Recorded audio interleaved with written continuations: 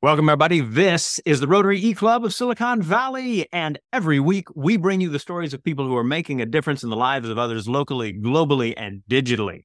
We're part of Rotary International, 1.4 million Rotarians and Rotaractors and over 36,000 clubs worldwide. All of us interested in what we identify as our motto, which is service above self. And to that end, we love finding stories that are about innovative approaches to service to others. And boy, do we have a good one for you today. Our speaker, Felix Brooks Church, is joining us from Addis Ababa in Ethiopia and is going to tell us about the work he has done that is about much more than making sure people have food. It's about the very, very scalable way to make sure people have nutritious food options in places where often that has not been the case. Welcome to the Rotary E-Club of Silicon Valley, and we are excited to hear your story. Son, thank you so much. Very excited to be here. So my name is Felix Brooks Church. I'm the co-founder and CEO of Sanku. Sanku is a social enterprise, and we have a very targeted, laser-focused mission, which is to end malnutrition. Now, malnutrition, I feel, is not spoken about enough. It's a problem affecting 2 billion people every single day. I think we just reached 8 billion people as a global community. So 1 in 4 people are affected by malnutrition. So essentially, people might have enough food, but there's not enough colorful things on their plate. And that's why it's coined hidden hunger. And the unfortunate effects of this means 8,000 children every single day die from very preventable disease. And by adding vitamins and nutrients to the foods, the staple foods that they eat, this could absolutely stop. So what I'm going to talk to you about today is how Sanku, my organization, is able to address this. Number one, how we can scale that to reach a lot of people, and ultimately how we can sustain that for the foreseeable future. So when I moved to Africa about 10 years ago, we had to identify what was causing this problem. And this image right here is a typical image in every village or every town throughout East Africa. The main staple food cooked by this mother is maize flour cooked into a porridge, or corn flour cooked into a porridge. Kids eat it, mothers eat it, fathers eat it. The issue is this causes malnutrition, not the food, but what's lacking in the food. There's not enough intrinsic or natural nutrients in this staple food. It might provide carbohydrates, but not the vitamins and minerals we need to survive and thrive. And the fact they don't have access or can't afford enough of the green and colorful things on their plate, this leads to what's called hidden hunger, the micronutrient deficiencies. And that leads to low IQ, that leads to weak immune systems, that leads to maternal deaths and deformities of children, a bunch of terrible things. So the simple solution is add vitamins and minerals to the food that people need. And this is standard science and standard practice for decades. This happens in what's called the global north, in North America and Europe. When you walk down your grocery aisle, the salt has been iodized with iodine. All the grains and flours have been fortified to be made stronger with iron. Edible oil has vitamin A. That's standard practice. That's a privilege we have. But that basic human right to nutrition has not been extended and not scaled in the areas that we work. So our job, and really this first aha moment, was to bring that proven, safe science of impact down to the people who need it most. So we said, okay, how do we fortify? How do we make stronger the food that everybody eats every single day? How do we make it stronger with vitamins and nutrients? Well, first we had to figure out, where was this food being produced in the village? This is where it's being produced. This is a typical maize or flour mill. And every village has one. Every town might have a dozen. Cities throughout East Africa have hundreds. But collectively, these small mills, the size of a small bedroom, feed nations. So second aha moment was, cool, this is where it's being produced. How can we build a machine to automate the nutrients, the vitamins and minerals, arguably life-saving nutrients, into this flour source so everybody can buy it, eat it, consume it, and have a productive future? So we build this. Oh, before I get to that, the process of milling is quite simple. The operator adds raw grain into the mill. It gets ground up into flour, gets thrown into a bucket, packed away by a mother or an operator, and sold literally on the street. And that's how people eat it. Again, very simple process. But if we could build a machine to add nutrients here, we're going to reach millions of people. And that's what we did. We invented this orange machine. It's called the Sanku dosifier because literally it doses nutrients into the flour source. It's a one size fits all. I spent about 2 years visiting 4 or 5 countries throughout East Africa, taking measurements, stress testing, building it, making sure it was safe, scalable, robust, accurate, and can be put on every mill throughout East Africa. And the way it operates, this is the animation, the way it operates is that in one side, it's a weight-sensitive hopper, and the miller adds that grain, that yellow grain, into that weight-sensitive hopper. In the other side, you have the powdered nutrients. Think of like a morning multivitamin that you eat, folic acid, iron, B12, zinc, all those key things that we take for granted, ground up into powdered form into the front of the machine. As that grain in the orange part of the machine reduces into the mill to be ground, that loss of weight is detected, and a precise amount automatically of that powdered nutrient, again, that multivitamin, is added into that flour as well. And out comes safe, fortified, nutritious flour for everybody to eat. Quite simple. Now we know it's working because each of our machines are connected to the internet through a SIM card to the nearest cell tower. So on my phone, literally I can show you what a mill in the corner of Kenya or corner of Tanzania throughout East Africa, how much they're producing, how much nutrients are being added to that flour. If there's any technical issues that the machine's overheating or the feed screw is jammed, we can automate technicians to go out there to fix the issues. We own the last mile of support. We own the last mile to guarantee that every mill that we work with has the working tool to do this critical job. Now, it's one thing to have a cool machine, and millers have that, but how do we incentivize them to actually use that? So we found efficiencies, or rather inefficiencies in their business that we could address to save them money to cover the cost of these nutrients. At scale, again, we want to be sustained. We want to make sure that these millers are doing the job every single day for the next couple decades. So we realized that the empty flour bags that these millers use to pack their flour, they're buying from middlemen and paying a premium. They're paying a lot of cost because they're buying small amounts. We have built a factory where we produce not only the nutrients, but also these flour bags in East Africa. And because we buy at bulk and economies of scale, we can sell these flour bags a lot cheaper. And the savings are able to cover the cost of the nutrients. So the miller has essentially neutralized the cost of this job. The biggest result of that is the miller can now sell in the marketplace those pink bags filled with fortified flour at the same price as the unfortified flour, what you see on the screen on the left.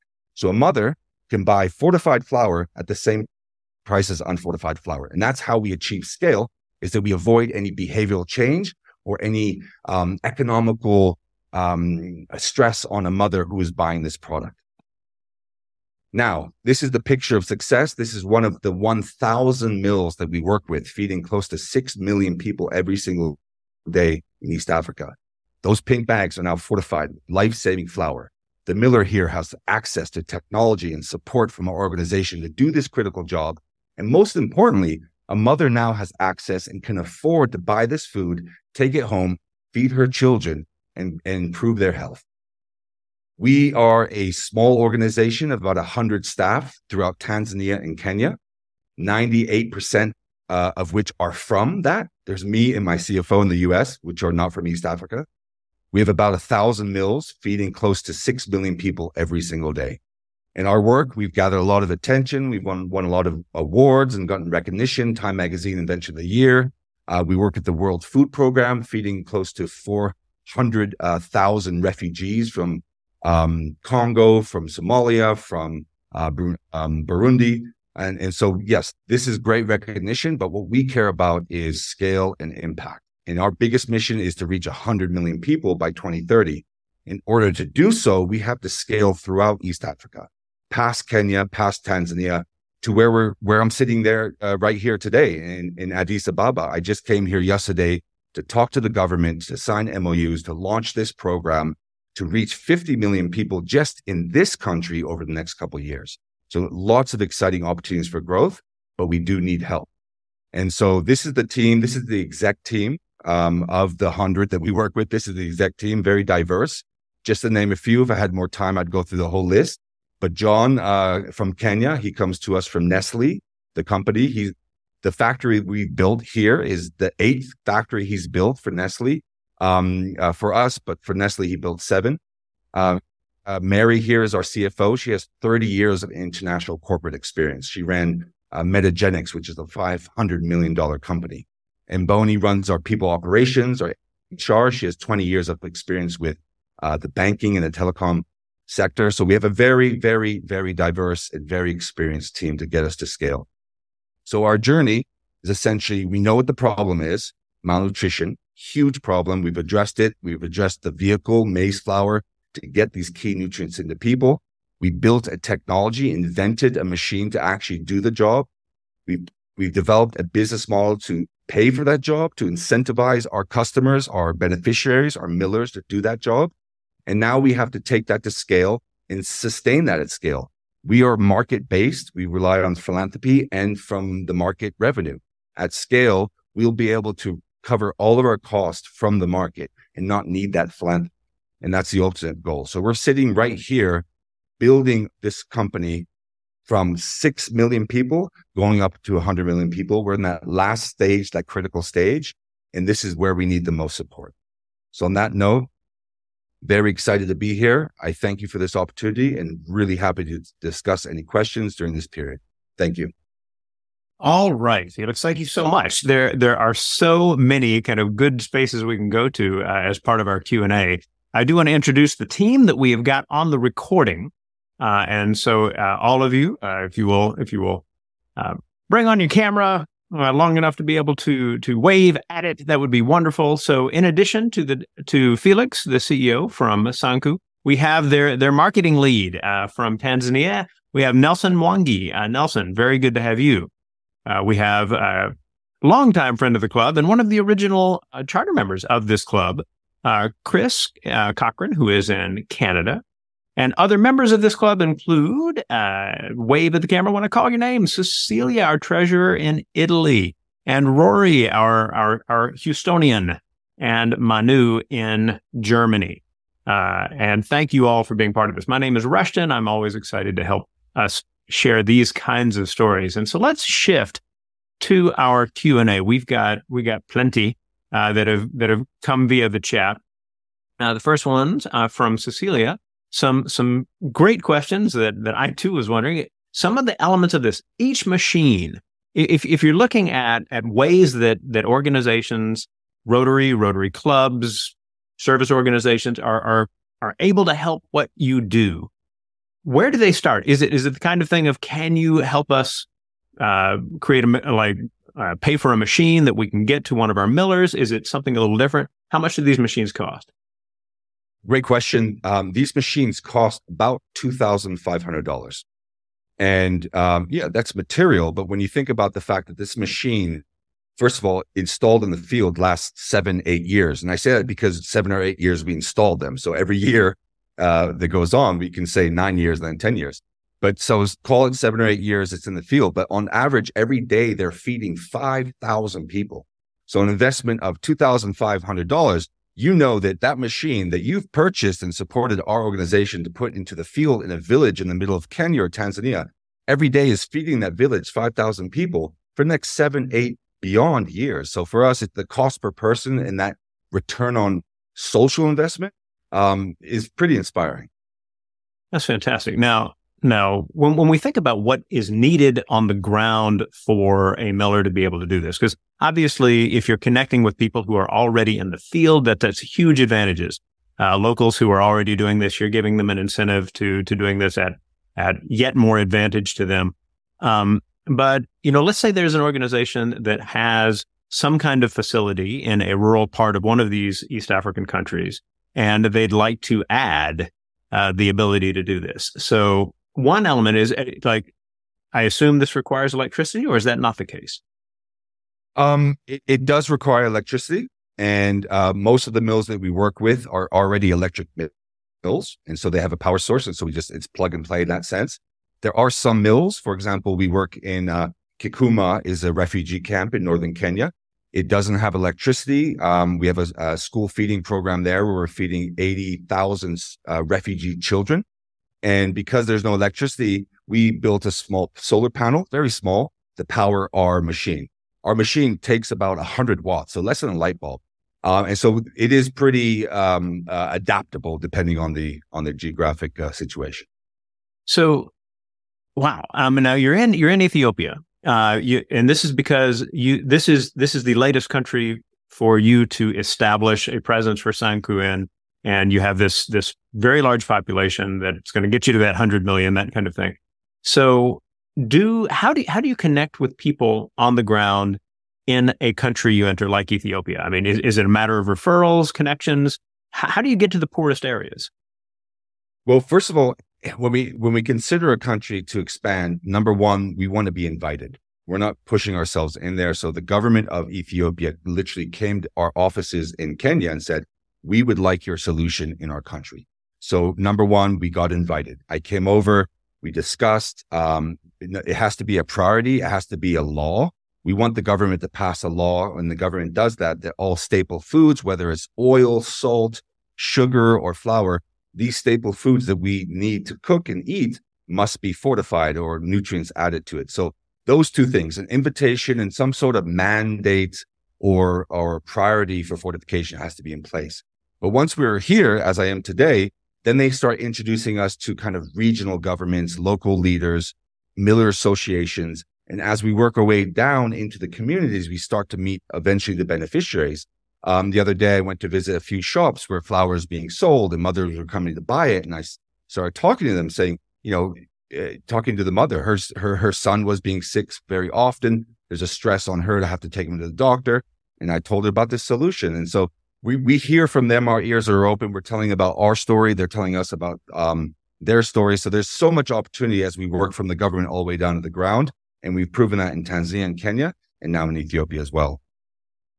One of the things that seems so exciting to me about this is that, it's that scalable piece, right? I mean, Africa is already so promising in terms of talent, people ready to work at quite high levels and all. I mean, like this is clearly a space for anyone wanting to create something that can scale significantly. And it sounds like that you're overlapping that with the compounding value that comes from helping communities take health issues that are otherwise sucking up attention and resources, and these are easily preventable issues, right? I mean, is that a fair characterization of the value of your work?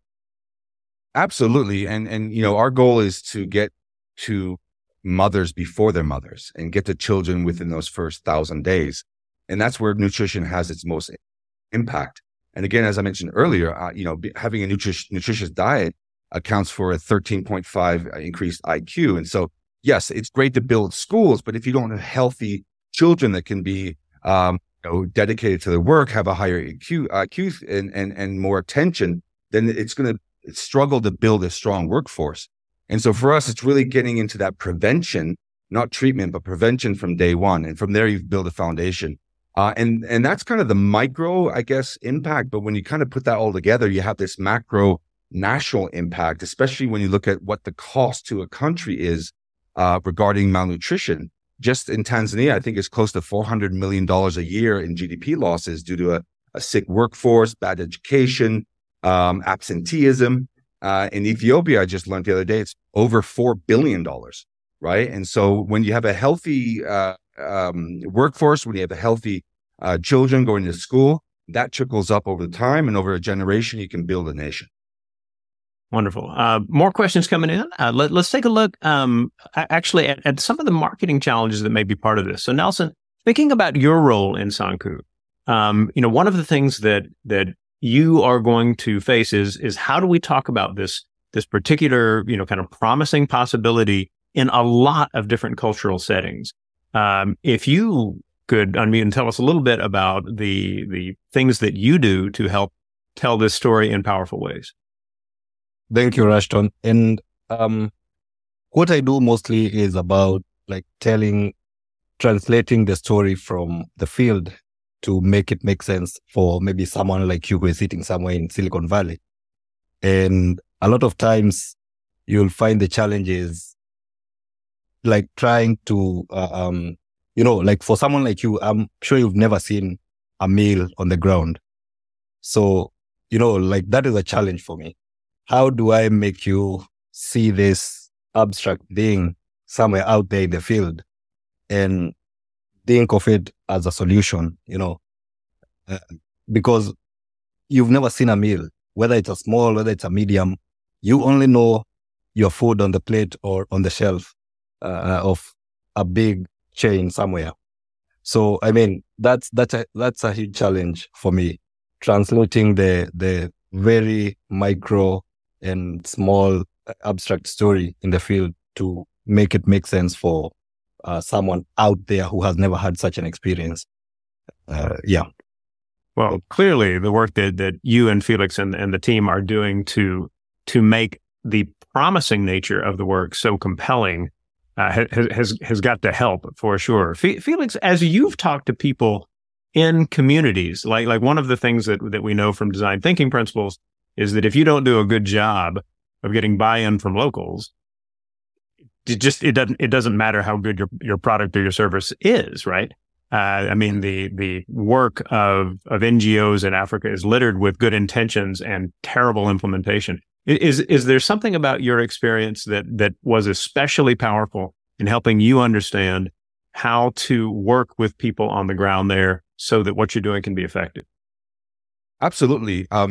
First of all, it's important to say that our team, we have 198 are from East Africa, and we tend to try to hire from the communities that we're helping. And so obviously everyone has a relatable story. And so we're not trying to sell something, we're trying to communicate something that we live. And so that's the first thing. So there's that honesty and there's that credibility. And so when we approach a miller, again, these millers are the ones producing the flour. We're not trying to sell them anything. We're trying to present them with an opportunity to improve the community's health and really elevate these millers as health heroes in their communities. So we talk about Sanku, but really we should be talking about the millers. They're the ones doing the job. We're providing them with the tools. And the millers really should be on this platform as the heroes. They're producing this flour. They're selling it to the flour. They're communicating the importance of this initiative and of better health to the mothers coming to buy that flour. And so that's really our angle, is to be in the back, to be a supporting mechanism, to let the people who are feeding the people be the health heroes. And to Nelson's point, how can we get those stories and communicate that to a wider audience? It's not communicating what Sanku does. It's communicating what this tiny little miller does, to Nelson's point, and getting that story really embedded into the hearts of people like you.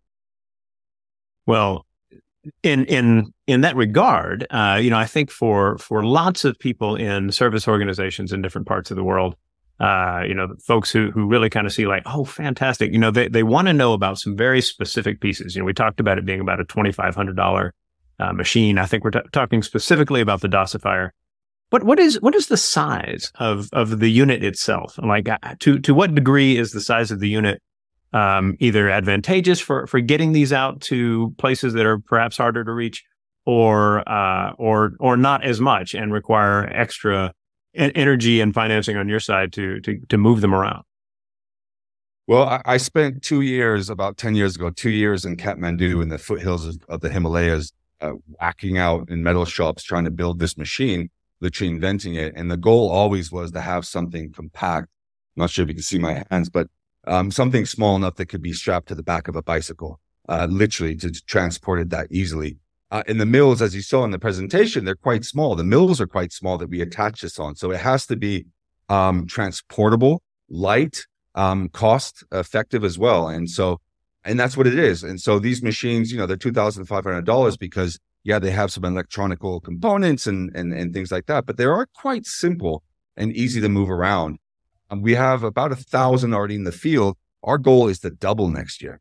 And so we can produce them pretty quick. We can install them pretty quick. It is out of the box, essentially plug and play, because it's so automated. The great thing about that is it reduces all this human error. The miller that's using it doesn't have to do any calculations or calibrations. And we know it's working again, because right on my phone right now, I can show you 1,000 mills that are doing the job. So to answer your question the long way, we wanted to build something very simple, very cost effective, ultimately accurate, so it has that impact. So in putting together an initiative and the associated story that has so many moving parts, right, and comes together well, there will be background that you have, that Nelson has, that essentially puts you in a position to be able to help make these things happen. I'm curious, Nelson, from you, and Felix, from you as well. What are those things in your background that led you to be able to think about something like this, take part in something like this, and do what you do on a day-to-day basis in a way that may not be a part of the basic story of the organization, but is much more about how you came to it? So, Nelson, can we start with you on that? Yes, thank you. And I think the first thing, when I was growing up, I'm from Kenya, and in Kenya, maize is a staple food. And yesterday I was telling another team I was speaking to that if I don't eat ugali today, I'm so sure I'll eat it tomorrow. So there's no way I'm running from this. And this evening I ate ugali, but I know it was fortified because I bought it from one of our millers here in Dar es Salaam. So for me, it was a no-brainer. It's straightforward. When I see a packet of flour written fortified maize flour, it's something I will go to my neighbor. They have a packet of ugali. They'll eat it tonight for dinner, or tomorrow lunch. It's something that we need in our homes. Everyone is eating it. So we have to make sure that we are eating the healthy food, nutritious food, and we are not just eating to fill our bellies. And when you look at the numbers, the losses in GDP, the lost potential for our countries, I mean, the numbers are mind-boggling. 400 million USD for Tanzania is a lot of money. It's life-changing for a country like this. So getting into this it was a no-brainer for me. It was just a quick decision. Fantastic. And so Felix, for you, and as I think about this, right, I'm kind of in that space of like, hey, lots of people see that there are people who need food or need certain kinds of food.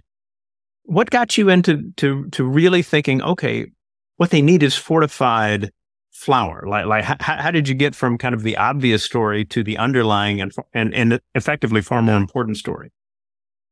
Yeah, I didn't start off this career with the idea that I want to invent a machine and do fortification and add nutrients to flour. My story got there, but this was 2006, so almost 15 years ago. I moved to Cambodia in Southeast Asia through an invitation of a friend to help him with a small project, helping get children off the streets. We were working with about 100 kids, and in the area we were working with was obviously very poor and dangerous, and these children were exposed to a lot of horrible things, and one of them being malnutrition. I didn't realize that at the time, but these children coming into our project, I was taking their age and their name, and they said they were 12 or 11, and it looked like they were 8 or 9.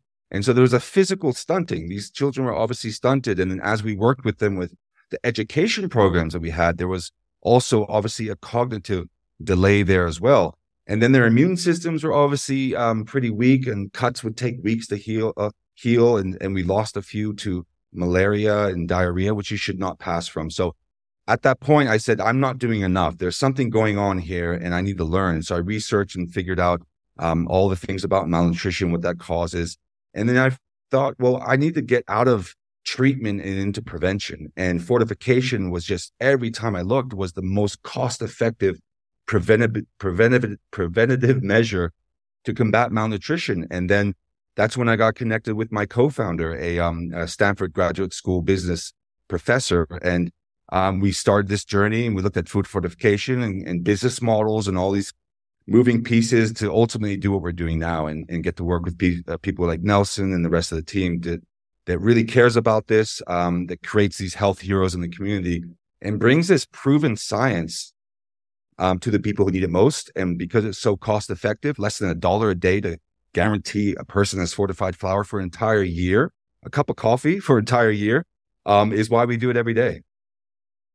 So before we wind things down, I got one more question for the two of you, and then we'll finish up the recording and then continue talking to you to the extent that your time allows. I work with a lot of really wonderful students who are excited about the possibility that their ideas can make a difference in the lives of others in their communities, locally and globally.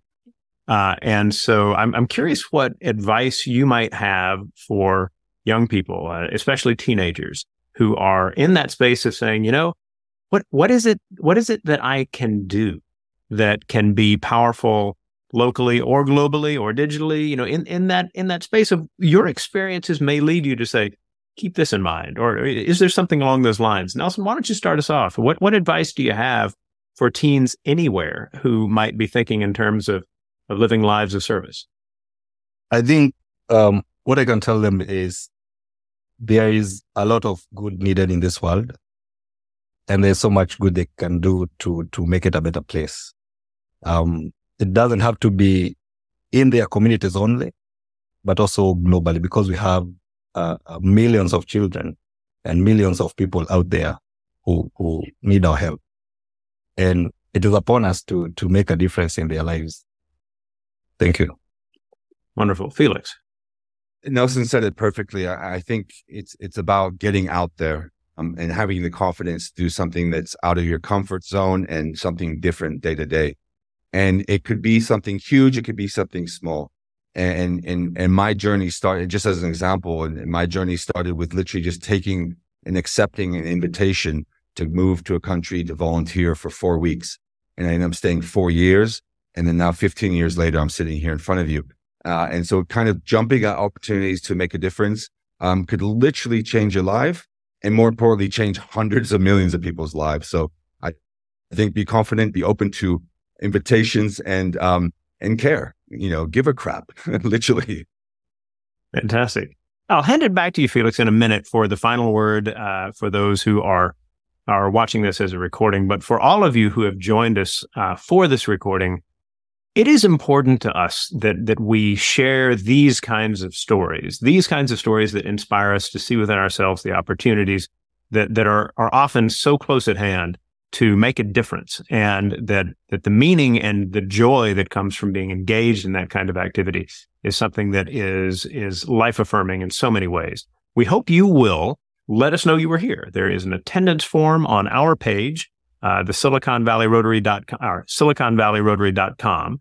And if you have encountered this program on our meeting page, scroll down a little bit. You will find that attendance form and our discussion forum, Discuss, DISQUS. If you are finding us on our YouTube page, then by all means, scroll down. You can learn a little bit more about Felix's background and get some links that will allow you to explore these possibilities and how you might help in other ways as well. As we always like to do, we hand it back to our speaker for the final word. Felix, what would you like for people to have clearly in mind as they finish watching this recording? First of all, thank you again. For us, we feel that food is a basic human right. Most importantly, nutritious food is a basic human right. We get it every day. We take for granted that basic human right. But there's millions of people out there, literally 2 billion people that don't have it. So support us and support other organizations in this sector. We need it, and the 2 billion people need it as well. Thank you so much. Thank you again, Felix. And everyone, join us at any time at Rotary.cool, and we will see you next week.